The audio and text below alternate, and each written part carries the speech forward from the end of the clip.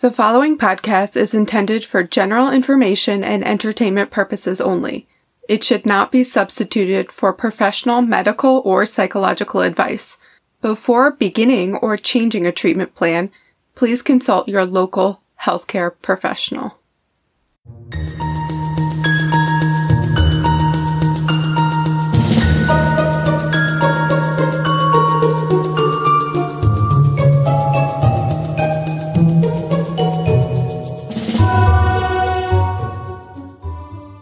So here we are in biopsychosocially distant week 8,000. Yeah, I don't even know anymore. I'm not counting. Although I am going back to work next week, allegedly. Allegedly.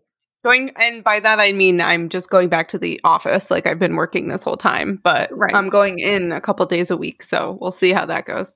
I hope it goes well. Are there going to be clients or other people there?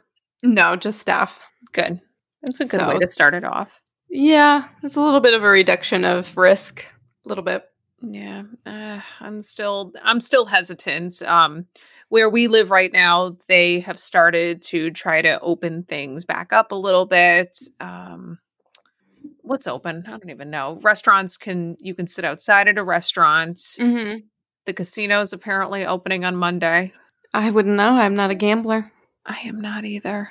I will sit at a penny And slot machine to get a free drink, though. I'm not going to lie to you, but Some not of the now. people that I talk to, it's so funny. My clients' reactions to these, they're like, "Do you really have to go to the casino?" Like, That's like really? It's closed in. You can barely move. That's the last place I would go. And it's a lot of older people. I know. Well, they got nothing to do on a good day. That's why they go to the casino. Stay home. Stay home. Stay home. You can get a slot machine app on your iPad or your phone. Sure. Yes. Of course you can. Or, play solitaire or cross stitch. My cross stitch kids should be coming soon. That's so exciting. Do you have a pattern? Yeah, you Yeah. told me you have a pattern already. Yeah, I have a Star Wars one. Mm-hmm. I wanted to get one that's I still have to by finish 9. mine. Yes, that too. Yes. I'm really looking for a pattern that says, and I cannot find it anywhere, and I don't know how to make my own yet, but I'm looking for a pattern that says, Mom, I am a rich man, which is what Cher said. Oh, I love that quote. Yes, and I cannot find it. I'm shocked, really. I found a pattern that said this proves that I could stab something 10,000 times. Yes, I've seen that one before. I like that one. But I want to hang it up. I'll have to send you the link to my favorite Etsy shop. Perfect. I might have I bought this kit off of Etsy, so maybe you? maybe I bought it from her. Oh, Or- maybe. My first cross stitch kit was from Amazon, and it was such shitty quality. It was probably like from China or something. And the Aida cloth felt like plastic. Like it was just really That's awful. and the thread was just really poor quality when the DMC floss is really cheap and good quality. So Oh, okay. never again. Never again will we Amazon. That being said, I did just buy earphones off of Amazon while I was Did waiting you? for you. Because I'm using earbuds right now, and I can't stand earbuds. And Oh. my ears are weird, so I got over-the-ear headphones. There you go. The noise canceling ones? The hell if I know. I don't know. It had 4 stars. Basically, these fall out of my ears. Yeah. Oh, yeah. I need to re-get because I had them, and I don't know what I don't know, probably when I moved from my apartment to my house. I had those earphones that used to hook over your ears for when I run, and I started running again. So now I'm constantly just shoving my earphones back into my ear, and it looks like I'm flipping people off, which I am. Well, yeah, secretly, right? Which I have to am, do that too. Because I have ones that they're earbuds and they're Bluetooth, but they have a wire that connects them. Mhm. Anyways, they're getting a little old. So as I'm running, I'm like sticking them back in my ears. And I use my middle finger. It's the longest one, so it looks like I'm giving people the bird. Like I said, because I am. So just if you want to stick around to the end of the episode, we're going to have a conversation about what's going on in the world right now, because I know a lot of people are understandably emotional, and we didn't want to pass up the opportunity to speak on it. So please stick around for our little roundtable discussion at the end. Absolutely. This is what this podcast is all about: body, mind, and soul, and dealing with how we relate to others and how we relate to the world around us and how we relate to ourselves. That's right. That's right. So let's get into this episode, Kayla. What are you gonna tell me about today? I am gonna tell you about Miss Sarah Winchester. And her crazy house? And the Winchester Mystery House. Yay. So the Winchester Mystery House is located in San Jose, California, and it was constructed between 1886 and 1922 from an already standing farmhouse. So are you ready for the dimensions of this place? Yes. 24,000 square feet, 10,000 windows, 2,000 doors, 160 rooms, 52 skylights, 47 stairways and fireplaces. 47. That's like a number that I use when I'm trying to exaggerate. I say 102, but still. 17 chimneys, 13 bathrooms, 6 kitchens, which would be nice, honestly, because you don't need to clean up. You could just go to the next kitchen. Just go to the next kitchen. Just leave. I would forget where I put the friggin' milk. I'd be like, it's going to be in the last kitchen I go to, isn't it? So it was built at a price tag of $5 million in 1923 or $71 million in today's money. And there's not even a pool? For real. And it's in California, too. You need a pool if you live in California. I hate pools, but I agree. It was known to Sarah as Llanada Villa, is I think how you say it. Is that another language, or is that her saying something really fast? Llanada Villa, like a villa. Oh. For white people, villa. Villa. Yes. So, Sarah was born Stella Lockwood Pardee in New Haven, Connecticut in 1839. Blood in the streets in the town of New Haven. You know, every time I go to New Haven, I sing that song, and my husband's like, "Can you stop singing that song out loud?" Remind me what that one's about? That's a Doors song, because Jim Morrison, was arrested in New Haven for whipping his pecker out on stage. Well, I mean, no one asked for it. It's an unsolicited dick pic. Yeah, nobody wanted to see your penis. We wanted to hear your monotone voice, sir. So, Sarah's father, Leonard Pardee, mainly supported the family in his work as a Finnish carpenter / joiner / carriage maker. Renaissance man. He schmoozed with the elites of the area as he kept a progressive household and was involved in local politics. Just like us. There were several uncles and cousins in her family that were associated with the Freemasons. Mm-hmm. And due to this, she likely had met her future husband while she was a child. Like, due to, being in and out of these fancy circles of people. Mm-hmm. Sarah was absolutely brilliant and studious with many talents such as language, music composition, math, and science. I can't remember exactly how many, but I think she spoke a few different languages. Whatever language Fila is. Yeah, Spanish. Well, also maybe Italian too. I think it's the same word. Perhaps. I mean, yeah, under the Tuscan sun, they say villa a lot, so that's fair. Maybe it's a mix, like Llanada Villa. It just sounds too, I don't know. It just doesn't sound correct. It sounds like you're saying with like a regional accent. You're not a villa. You're not a villa. You are not a villa. So Sarah was part of Yale University's Young Ladies Collegiate Institute at a young age. Snap. I found a website called The Truth About Sarah Winchester, which it's basically a novel in website form. It's very long, but there was a lot of really good information there. And they stated Sarah adhered to both Bacon's Kabbalistic theosophy. What are you laughing at, Bacon? No, I didn't laugh. I was jiggling my mouse because the computer screen went dark. So Bacon's Kabbalistic theosophy and this theosophical perspective held by Rudolf Steiner. Steiner viewed the universe, now remember this, Steiner viewed the universe as a vast living organism in which all things are likened to individually evolving units or cells that comprise a greater universal synergistic body that is ever building. Okay, that's fair. She was gorgeous to boot, and she earned the nickname the Belle of New Haven, which is like, that's what they call me whenever I'm there. It's right? weird. They call me the lady that sings the Doors every time. They call the police on you for singing the Doors. Yeah. And I only know the one line to the song. They're like, lady, learn the whole fucking song if you're gonna Learn the whole song or stop singing. So she married William Winchester in 1866, who was the heir to the Winchester Repeating Arms Company and fortune.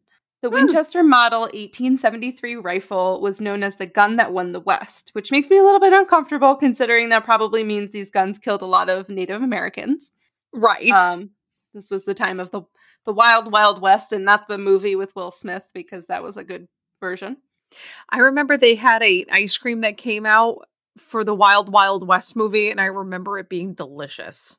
That makes sense. I remember the toys from like Burger King or something that came out at that time. It was like little chocolates with caramel in it, and they were swirled into vanilla ice cream. Delicious. Wasn't there like a giant mechanical spider in that movie?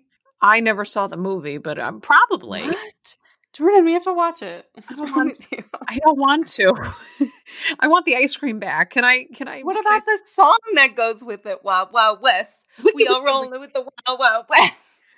Jim West. I just like movies where they like say just names of the characters or the actors throughout the song. They do it from every movie from Charlie's Angels to 8 Mile. Well, yeah, that's true. Yes, they do. So the Belle of New Haven. Yes. So the Winchester Model 1873 rifle, or was it a repeater? I don't know what the difference is. I use these in video games, but unlike some people, I don't pretend to know. I don't pretend that means I know what I'm talking about. I know nothing about that. Well, me neither. That's the long and short of that. Right. But it was toted by such prominent people as Buffalo Bill, not the one from Silence of the Lambs. No. And our girl Annie Oakley, as well as the original Ron Swanson and champion of the National Park Service, Theodore Roosevelt. Aww. Sarah and William had only one baby, a little girl named Annie. She was born with marasmus, so she was unable to process calories, and she died from malnutrition at only 40 days old in 1866. Oh, that's terrible. I know.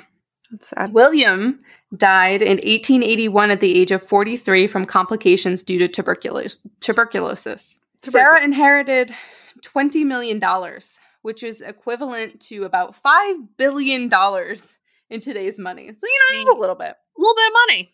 As well as 50% of the stock in the company, entitling her to $1,000 in royalties every single day. She was one of the wealthiest women in the world. That's fantastic. Good for her, right? She could have had shrimp to anything she wants at the Outback.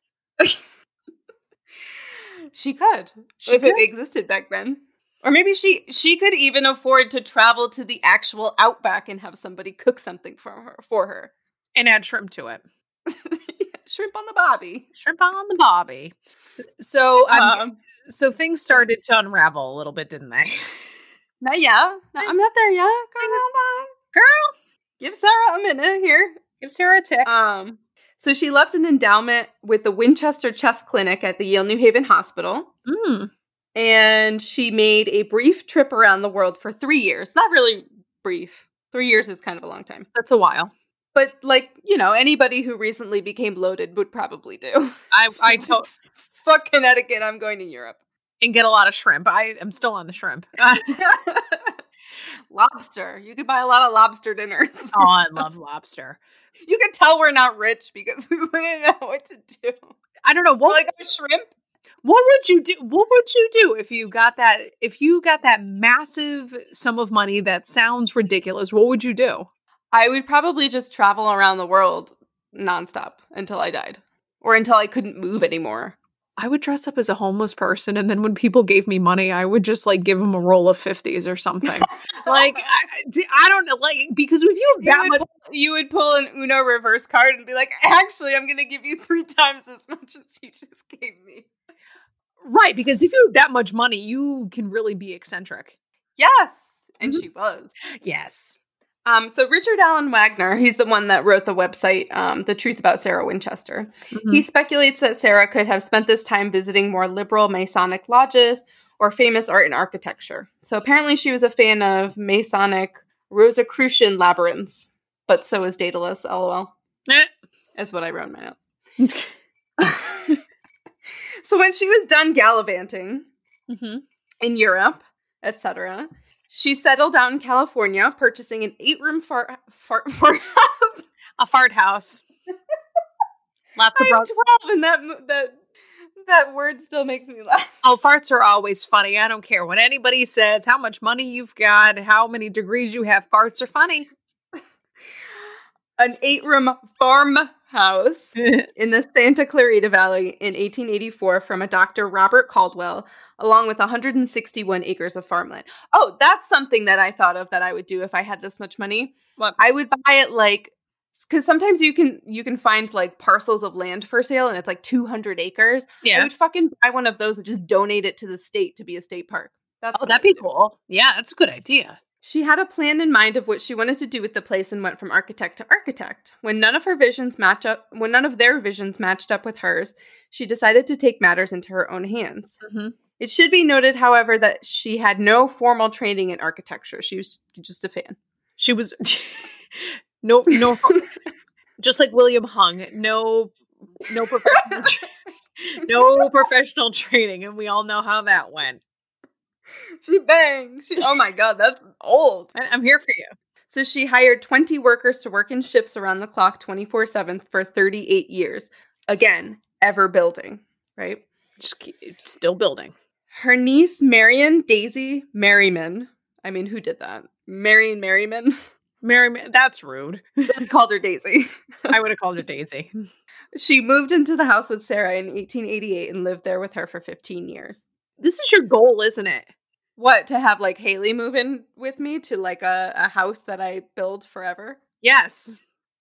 She'd probably be like, Auntie, what the fuck is going on? And she would do that now. Yeah, like, Haley, where'd you learn that word? You're 4. Sorry, she's not 5 yet. Okay. So I wanted to touch on spiritualism in the late 19th century in the United States. Mm-hmm. So what brought spiritualism about in the U.S. was the Fox Sisters of Hydesville, New York. Mm-hmm. The spiritualist following began from the sisters' supposed communication with the dead from within their family home in 1884. So I don't know if you're probably familiar with this at least a little bit. Yeah. But it was these 2 teenage girls who purported that they could like hear knocking and they could communicate with spirits and their house was haunted, and all of these people flocked from all over the United States to kind of see what was going on, and it turned out they faked the whole thing. Always be weary when teenage girls report seeing something or hearing something.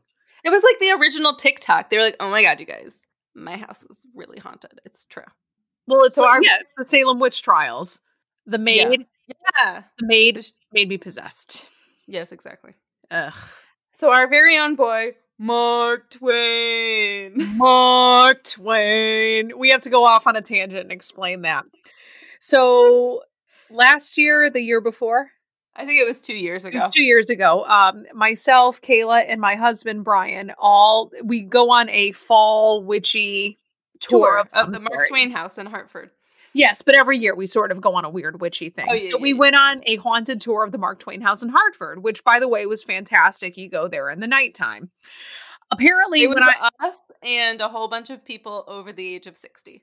And they walked up and down those really steep stairs like a champ. Let me just tell you. So apparently when I was, I think in Disney World, if you go on a boat, there's like this steamboat and they always go over the PA system, or at least they did in the year 2000 when I was there. They would say, Mark Twain. And I found it pertinent to say that about 50,000 times during this tour. So anytime there was a lull, Mark Twain. Brian pretended he didn't know us. I don't know why.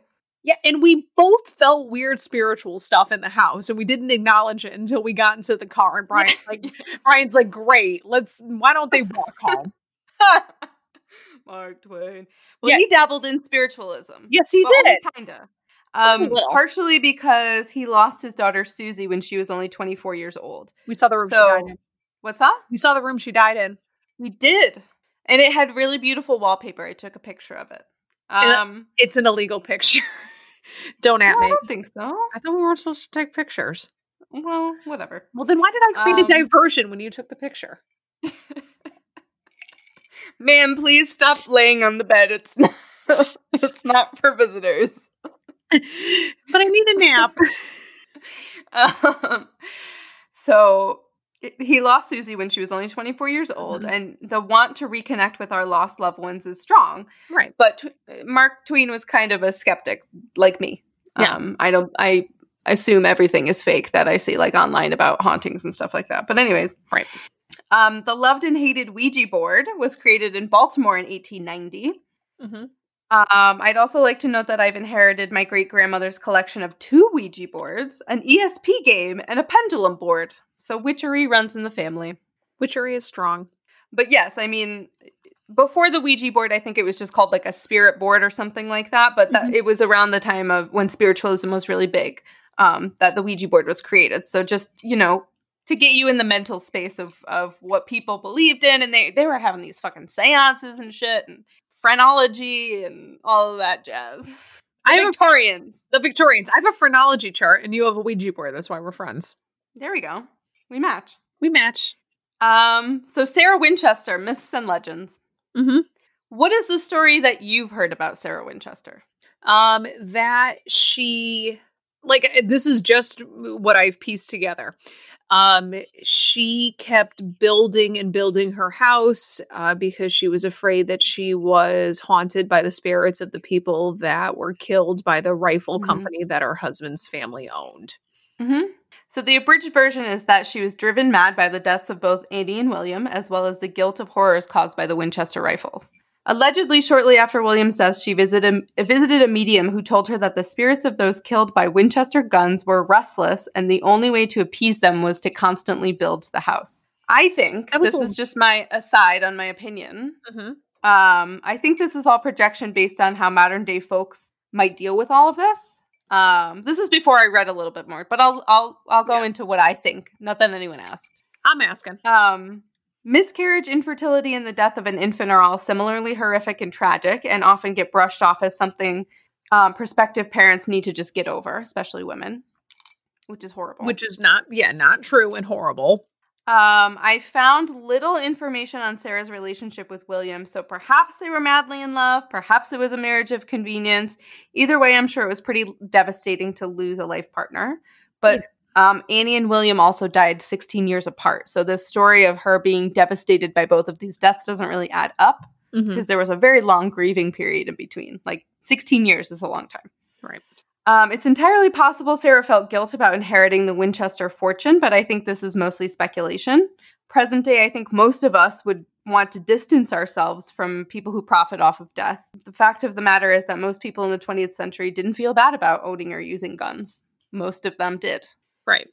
What I read is that Sarah was kind of reclusive and she didn't offer any commentary on her own personal life or the Winchester Repeating Arms Company or her involvement with it at all. So the media of the time pretty much just made all of this shit up. True. Because they didn't know what to make of this house and why she kept building it and what it all meant. It's kind of like your English teacher reading you a poem and being like, the birds represent God. And the poet walking in and be like, no, it's just birds. No, just birds. Nope, I like birds and there they are. So the article that I read from The Week posited that a lot of these rumors, which began during Sarah's lifetime, were the result of sexism. Shocker! Yeah. Instead of being looked at as brilliant and innovative, if not a bit eccentric, Sarah was labeled as insane, hysterical, and unable to move on from her husband's death. Shocker. Yeah. Shocker. It's always about a man. Nothing wrong with being eccentric, by the way. No. There's also a bizarre witchy angle that guesses that Sarah has discovered that endless building is the secret to eternal youth. Not really sure how that works because the secret to eternal youth is definitely like bathing in the blood of virgins. So And she wasn't doing that. And retinol. And sunscreen. Yes. The first time that this myth was really dismantled for me was after reading the chapter about it in Colin Dickory's fantastic book, Ghostland, An American History in Haunted Places, which explores ghost legends and lores from around the United States. Mm-hmm. Dickey's guess is that the rumors came about due to the economic uncertainty of the time when unemployment was at about 40%. Sounds familiar. So here's my next question for you. And we kind of already touched on this. Mm-hmm. What interest would you pursue if you had near limitless amounts of money? Ooh, what interest would I pursue? Like what hobby? Yeah, I mean, yeah. Cats. Turner would just have 7,000 cats. And a lot of oh my gosh, I would own a distillery. I would adopt a bunch of cats. I'd still work because I do like to work. You always say that you would travel, but I am such a homebody. I would probably go on a really nice trip a couple times a year. Anonymous philanthropy. Yes.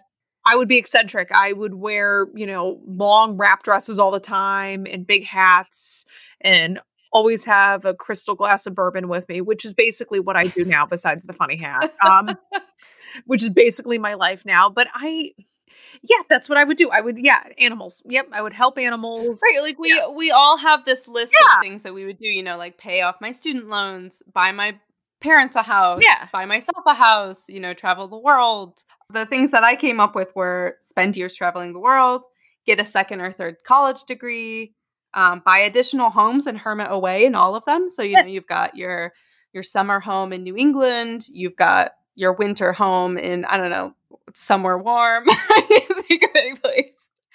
And maybe just for ha-has, you've got a beach house in California and you never talk to anybody. You just go to a different house. Mm-hmm. Well, Sarah had it. She spent her entire life basically creating art and architecture that challenged the norm and expressed values, feelings, and beliefs of her own. She was a well-known philanthropist, and her constant construction of the house kept many local builders, artists, and artisans paid throughout the remainder of her life. That's a good Of course, point. We don't think of it that way. We think of her as insane and hysterical, and, since according to some people, money automatically makes you evil, that too. Especially when a woman has it. People hate that. So contrary to popular belief, construction was not constant. Sarah would stop it for months at a time, and it's believed that no construction was done in the last 2 years of her life. Mm-hmm.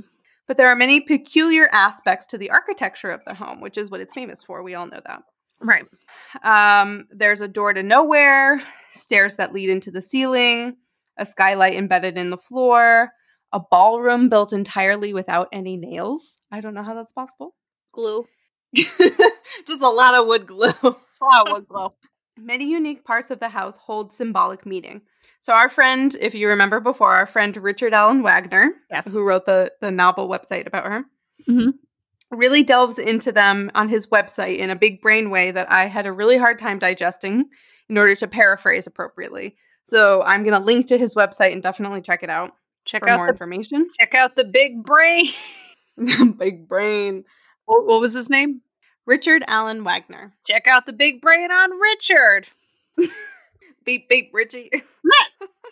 $20 if you can name the movie that's from. My dad listens to this. He totally could. It's from the movie It. Oh, I'm talking about check out the big brain on. I'm talking about Beep, beep, Richie. Oh, we're talking about two different movies. Do you know what Check Out the Big Brain on is from? No. One of our favorite screaming actors delivered the quote. It is a tasty burger. Oh, Samuel L. Jackson. It's from Pulp Fiction, yeah. Oh. Yeah. Okay. So tired of these motherfucking snakes on this motherfucking plane. What was I saying? Oh yeah, Richard Allen Wagner. Definitely check him out. He really believes that Sarah was hardcore into Masonic traditions. He posits that the house was essentially a giant puzzle or series of puzzles. For example, there is a switchback staircase, is what the people who give tours there call it, at the entrance of the house, which includes stairs that are only 2 inches in height and a path that has 7 turns in total, reflecting Jacob's ladder, which in Masonic tradition is a ramp that has 7 turns and leads into heaven. Huh. Mm-hmm. There are a lot of symbols that hint toward beliefs in reincarnation. Was Sarah looking for the return of her husband or daughter? Was she hoping to reincarnate herself and continue her work? The world may never know. In 1910, she had purchased a home in Atherton to be closer to her sister Isabel and her niece Daisy, and spent most of her time there. So she wasn't even living in the Winchester Mystery House. She wasn't really living in this really wild house. It probably was a pain in the ass to live in. Can you imagine trying to clean that I don't want to clean my apartment that's fucking tiny. Never mind 24,000 square feet. I'd be like, no, I'm just moving it to a different house. Nope, forget it. I spilled something on the floor. I'm done here. We're just never going to go into this room again. So Sarah passed away in 1922 at 83 years old, leaving most of her inheritance to Daisy. The house was leased in 1923 by John and Mamie Brown, who planned to turn it into a theme park. And the public was like, no, I don't think you're going to do that. Because they wanted to build like a fucking roller coaster. And oh, the no. people of California were like, no one asked. No, they didn't have Disney World yet, but it was coming. They're like, well, just wait for Disneyland is what's in California, right? Yeah. So the public was not having this, and they essentially pressured them into turning it into a spot that they could tour. Yeah, that makes good sense. 1924, Harry Houdini visits the house with hopes of debunking many of the magical myths and leaves without accomplishing much, but is the first to dub it the Mystery House because it was a mystery to him. He couldn't really figure it out. Thank you, Harry Houdini. Thanks for nothing. Thanks for the name.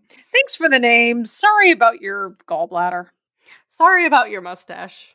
He didn't have a mustache. Harry Houdini? No. Well, now I'm thinking of Charlie Chaplin. Not even close. Not even close. I always get those two people mixed up. How?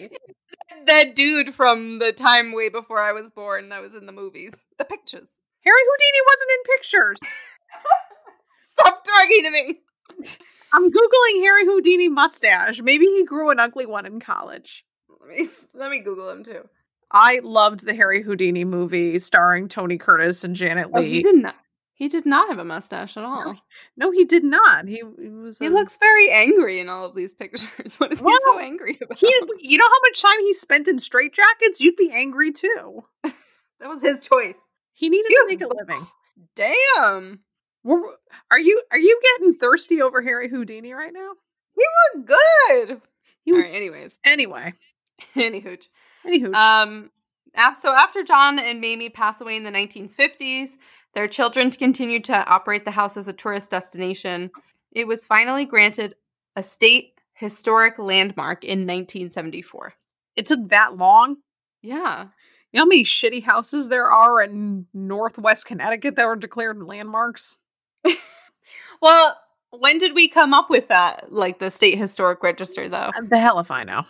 Because I was going to start talking about how young our country is, but that's true. But I feel like New England is older than the rest of the country for some reason. Well, it is. As we know it, yeah. Mm-hmm. It all existed this entire time. But anyway, so it was made a landmark. That's all she wrote. That's the story of the Winchester Mystery House. We are going to, Jordan and I. Yes. Do a virtual tour because since people during the pandemic can't go to the Winchester Mystery House, they're doing virtual tours right now. I think you can pay like $9 and tour the entire house.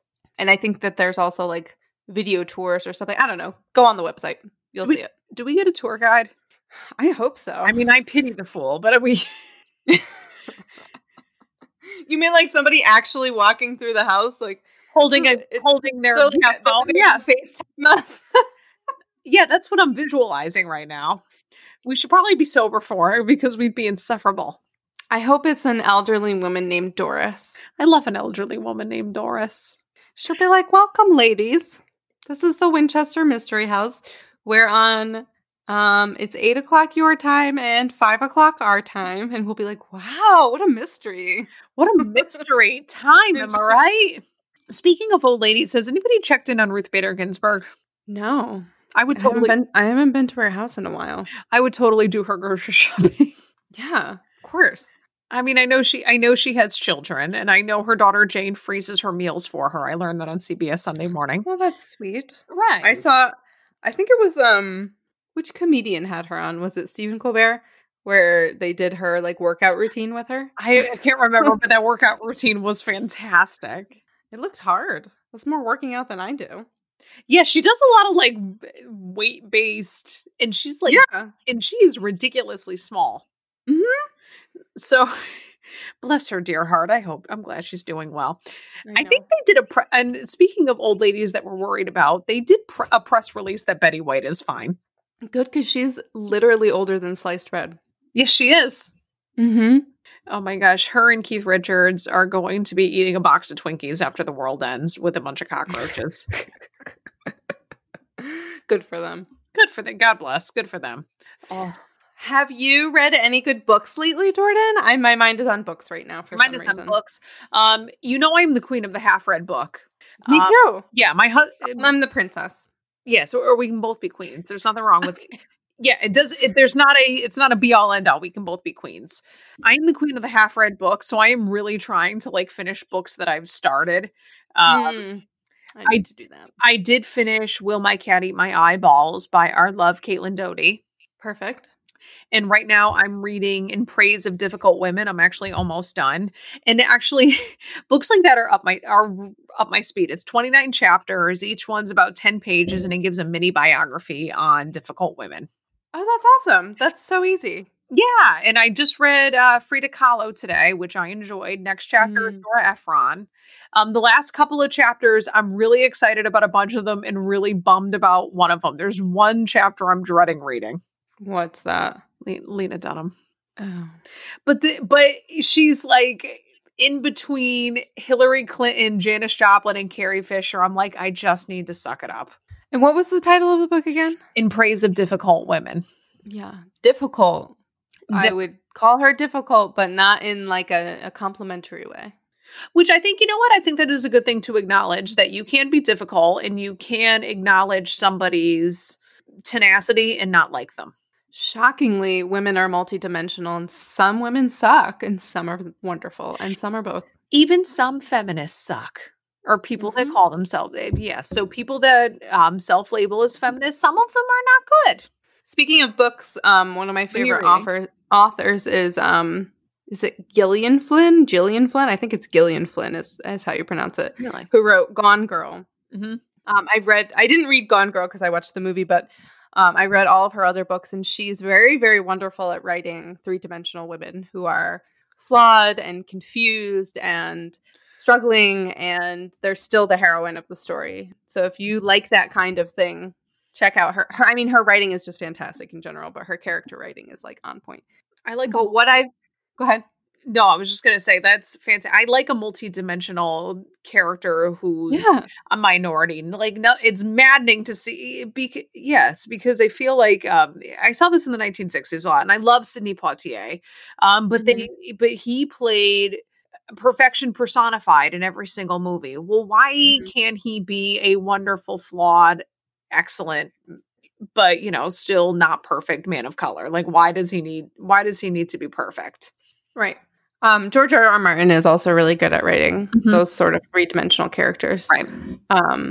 It doesn't show up as much in the show because those writers are terrible. But George is fantastic at writing characters. I don't know. You've never watched Game of Thrones, but no. Cersei, who is really supposed to be a villain, as I was reading or listening to the audiobooks, which were narrated by Roy Dotrice, who was fantastic. But anyways, had a really hard time hating Cersei. And that's like when you know you do good character writing, is when you feel bad for the villain. Right. And I think I don't even think that's a bad thing. Right. Because, normal people become villains all the time. Correct. And villains don't see themselves as villains. That's so important to remember. Everybody is the hero of their own story, and every villain thinks they are doing the very best. even if most of them, even if they're doing something abhorrent or something that we look back on and see as abhorrent, they most of the time did not see themselves in that way. And I think it's really interesting. Yes. The book I'm listening to an audiobook right now. It's called Waking the Witch by Pam Grossman, which I told you about. Yes, you did. But Pam has a podcast that's similarly themed, but it explores kind of witches throughout history and what they symbolize and how basically they symbolize women from the very beginning who were, dared to be independent and confident and unquestioning, I guess, of themselves. And so they were immediately accused of being like devil worshippers. Of questioning of everything else. Anyways, that was my ramble. That was your ramble. Is it random question time? I thought I asked you a random question. Which book you read? Do you have a different one for me? Oh, I do have a question for you. I didn't know that was the random question. Usually we say it's random question time. I actually just thought of it because you were talking about witches. So, five people, living or dead. Who's your ideal coven? Oh, I know that was good, huh? Cher. Oh yeah, it's the first person who comes to mind. Cher and Stevie Nicks. Yeah, obviously. That's two people. Yep. Remember we used to play this game of who in Hollywood we thought was a witch? We still kind of play this game. What do you mean remember? We did that like last week. It's not like I'm trying to think of all of the people we've named. I know, because Kayla and I text each other and say she'd be in the coven. Do you know who's a witch? Or who I would want in my coven? Janelle Monáe? Yes, absolutely. Who else? Who did I recently say can she be in our coven? I think Jamila Jamil. I think you might have, yeah. I want her, for sure. That's one more. Dorothy Parker. Absolutely. Yes. What about you? Oh, I knew you were going to ask that. Janis Joplin. Mm-hmm. Carrie Fisher. Mm-hmm. And this is, by the way, excluding you. You know, you and I are just... We're already there. This is just additional people. Yeah. So Janis Joplin, Carrie Fisher. A coven of 12. Yes. Including us. Yoko Ono, I think we've put her in the coven before. Oh, yeah, for sure. I'm not going to name the ones that you named because in my mind, we're melding these people together and we're all just going to be in the same coven. So all right, so I need two more. I'm like trying to think of all my favorite feminists and I have so many. Rita Moreno, EGOT, woman of color, EGOT, boss lady, Katharine Hepburn, who got shit for wearing pants. Yeah. And Yoko Ono, who got shit for breaking up the Beatles, a rock band. They break up constantly. Yeah, side-eye to that. That is a wonderful coven. What will we do first? Let's do a healing spell for this entire fucking world. How about that? And then a couple binding curses. Yeah, a few curses. I can think of a few people on my list who need to be cursed. I need to write that list on toilet paper. Yeah, definitely a big healing one. We need to do like a big sisterhood uplifting. I'm just picturing this room with all of these amazing women in it, and it's so fabulous. I know. And snacks, that we need snacks. Yes. And we'll all bring a snack. And drinks. Let us know if you are in our coven, what spell you would want to do and what snack you would bring. Absolutely. We'll do some curses. We'll do some healing. We'll have some tapas. So there's a lot going on in the world right now. We're still dealing with COVID-19. Like I said, restrictions have been lifted slightly. However, people are still getting sick. So that's awful. And so continue to be careful. Yes. If you can stay home, stay home. Mm-hmm. If you can still live without doing something, live without it. If you can live without going to playing blackjack, please live without it. Get the app. Get the app. If you can, support local businesses. If you have to go out and work, be careful. But, still socially, just try to be mindful. And, it's still out there. The virus is still out there. It hasn't left. Mm-hmm. It hasn't disappeared. And something else really tragic happened. Mm-hmm. Yes. This is a few days after we were notified or we were made aware that George Floyd was murdered by a police officer while other police officers looked on and saw it happen. And there have been protests and counter protest and counter protesting, and a lot of discussion and a lot of dialogue, and a lot surrounding this issue. Yeah, I think it's been very emotional in every which way for a lot of people. I'm trying to think of exactly what I want to say. And I think my emotions are pretty much summed up as like, I'm obviously very sad. I'm tired. I'm sorry to my friends of color, and I'm really disappointed in a lot of people that I know personally for their lack of participation in the discussion. I kind of feel like, those same people who were really pissed off that Colin Kaepernick took a knee during the national anthem are really fucking silent right now. And I see you. Yeah. And that's kind of how I feel about that. And I'm just really tired of having to explain to people why this is sad, or like why it's understandable that people are really pissed off. I shouldn't have to explain that to anybody. You should be a compassionate human being, and you should know. And that's all. And I have a lot of feelings. You have a lot of feelings. It's okay. Everybody has a lot of feelings, and you sum that up really well. It's disheartening. This isn't the first time. This isn't an anomaly. This is happening. Right. Often. It never stopped happening. It never stopped happening. No. I think it's time. I think, you and I are both white, and I think we have to have some really difficult conversations with other white people from as compassionate a place as we can on how we can do better. Sure. And what I am seeing, that sure came out wrong. Yeah, whatever. No.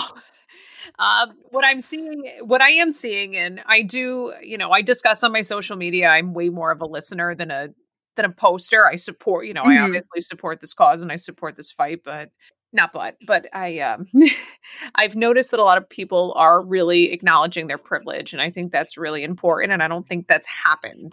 I see that happening more. And I think that's a really good thing. And it's a really good place to start. And you're not doing anything wrong by acknowledging, okay, maybe I've had it easier because of the color of my skin. And you have, not saying that you haven't struggled in your life. Everybody has had their own, advantages and disadvantages, but acknowledging what is an advantage in your life and what is a disadvantage in your life, and how your worldview can be greatly shifted and altered by something as not simple, but something as surface as the color of your skin is really, it's a hard thing to acknowledge and discuss the fact that it's still happening. It started out as an issue of the color of somebody's skin, but because it's been ingrained in our psyche and ingrained in our culture for so long, it's spread into culture. It's spread into wealth distribution. It's spread into it's systemic. Yeah, systemic. It is systemic. And I think I'm willing to have, like I said before, those compassionate conversations. Like if people really don't understand those concepts, talk to me about it. Let's talk about it. And it's okay not to understand. It's perfectly fine. And I think the biggest thing too is that like privilege doesn't mean that you've never had a hardship. That's not what that means. Absolutely not. It just means that your hardships weren't shaped by the color of your skin or your gender identity or your sexual orientation. And if your struggles, let's be real, life fucks us all. Yeah. And if it has, then you've been there. You've been in that foxhole. Mm-hmm. So acknowledge that somebody else has been in the foxhole too, whether you think they were or they weren't. That's their experience. Mm-hmm. So there's a lot of different. I mean, if you're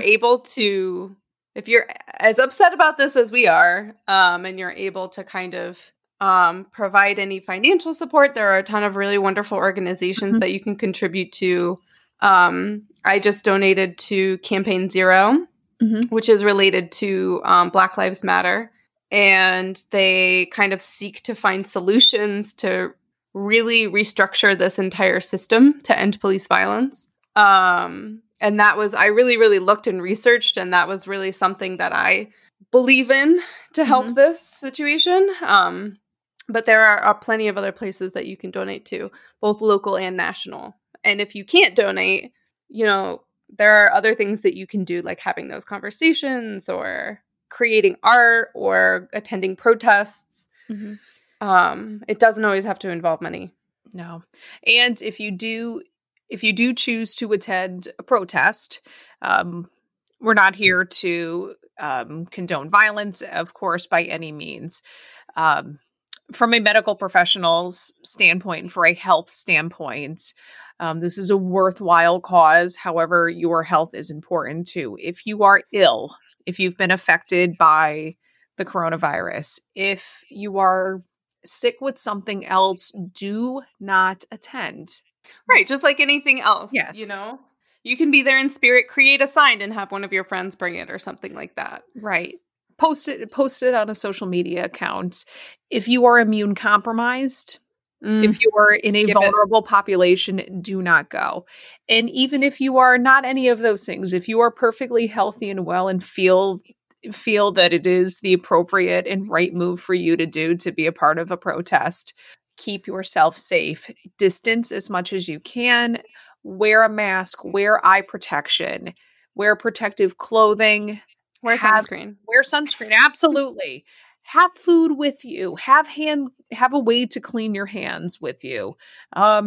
Spare change of clothes probably isn't a bad idea. Getting undressed in your garage is probably not a bad idea when you get home. And have the number of a good lawyer written on your arm. Just in case. Or a family member. That too. Take any necessary medications before you go.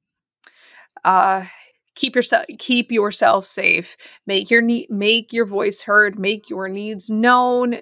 Have difficult conversations. Do the thing, but please do the thing safely. Because if you feel so strongly about this, we need you around. Yes, exactly. Just remember to refill the well, because if you can't pour from an empty cup, so remember to just take care of yourself emotionally as well as physically too. And it's okay, despite what's going around us. There is so much sadness and there's so much anger and there's so much bad stuff around. It's still okay to find good and find pleasure and find enjoyment during all this. In fact, you need to. We will continue to do hard things and we will get through this. Yes, we can do hard things. We can do hard things. We have done hard things and we will do more hard things. I hate to sound like a Chevy commercial, but we are all in this together. So continue to be excellent to each other. Talk about hard things. Yes. Do hard things. Keep being you. Keep refilling the well. Yep. We love you. We're here for you. Wear sunscreen. We love you. Bye. Secret to eternal youth. Sunscreen. And retinol. Okay, bye. Bye.